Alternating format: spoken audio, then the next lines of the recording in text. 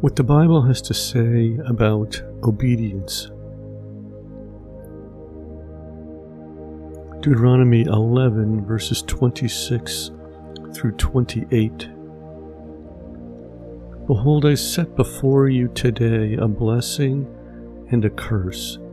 The blessing if you obey the commandments of the Lord your God, which I command you today, and the curse if you do not obey the commandments of the Lord your God, but turn aside from the way which I command you today, to go after other gods which you have not known. 1 Samuel 15 verse 22. So Samuel said, Has the Lord as great delight in burnt offering and sacrifice as in obeying the voice of the Lord? Behold, to obey is better than sacrifice, and to heed than the fat of rams. Isaiah 48 verse 18.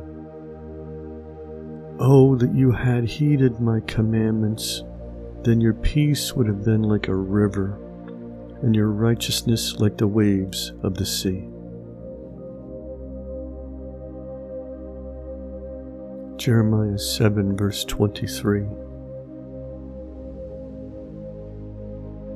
But this is what I commanded them, saying, Obey my voice, and I will be your God, and you shall be my people, and walk in all the ways that I have commanded you, that it may be well with you. John 14 verses 15 through 21. If you love me, keep my commandment.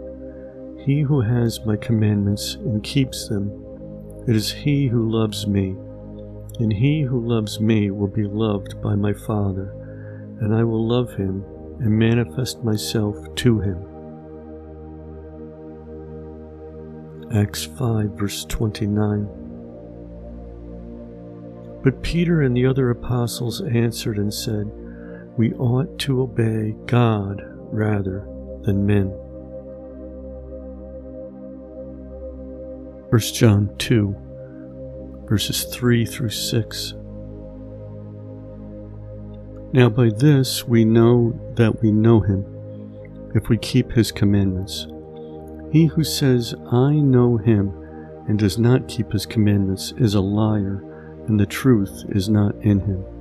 But whoever keeps his word, truly the love of God is perfected in him. By this we know that we are in him. He who says he abides in him ought himself also to walk just as he walked. 1 Kings 3 verse 14.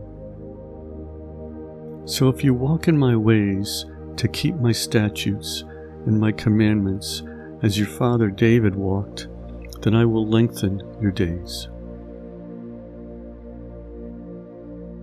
Psalm 143 verse 10. Teach me to do your will, for you are my God. Your spirit is good. Lead me in the land of uprightness. Deuteronomy 5 verses 1, 32, and 33. And Moses called all Israel and said to them, Hear, O Israel, the statutes and judgments which I speak in your hearing today, that you may learn them and be careful to observe them. Therefore you shall be careful to do as the Lord your God commanded you, that you not turn aside to the right hand or to the left. You shall walk in all the ways which the Lord your God has commanded you, that you may live, and that it may be well with you, and that you may prolong your days in the land which you possess.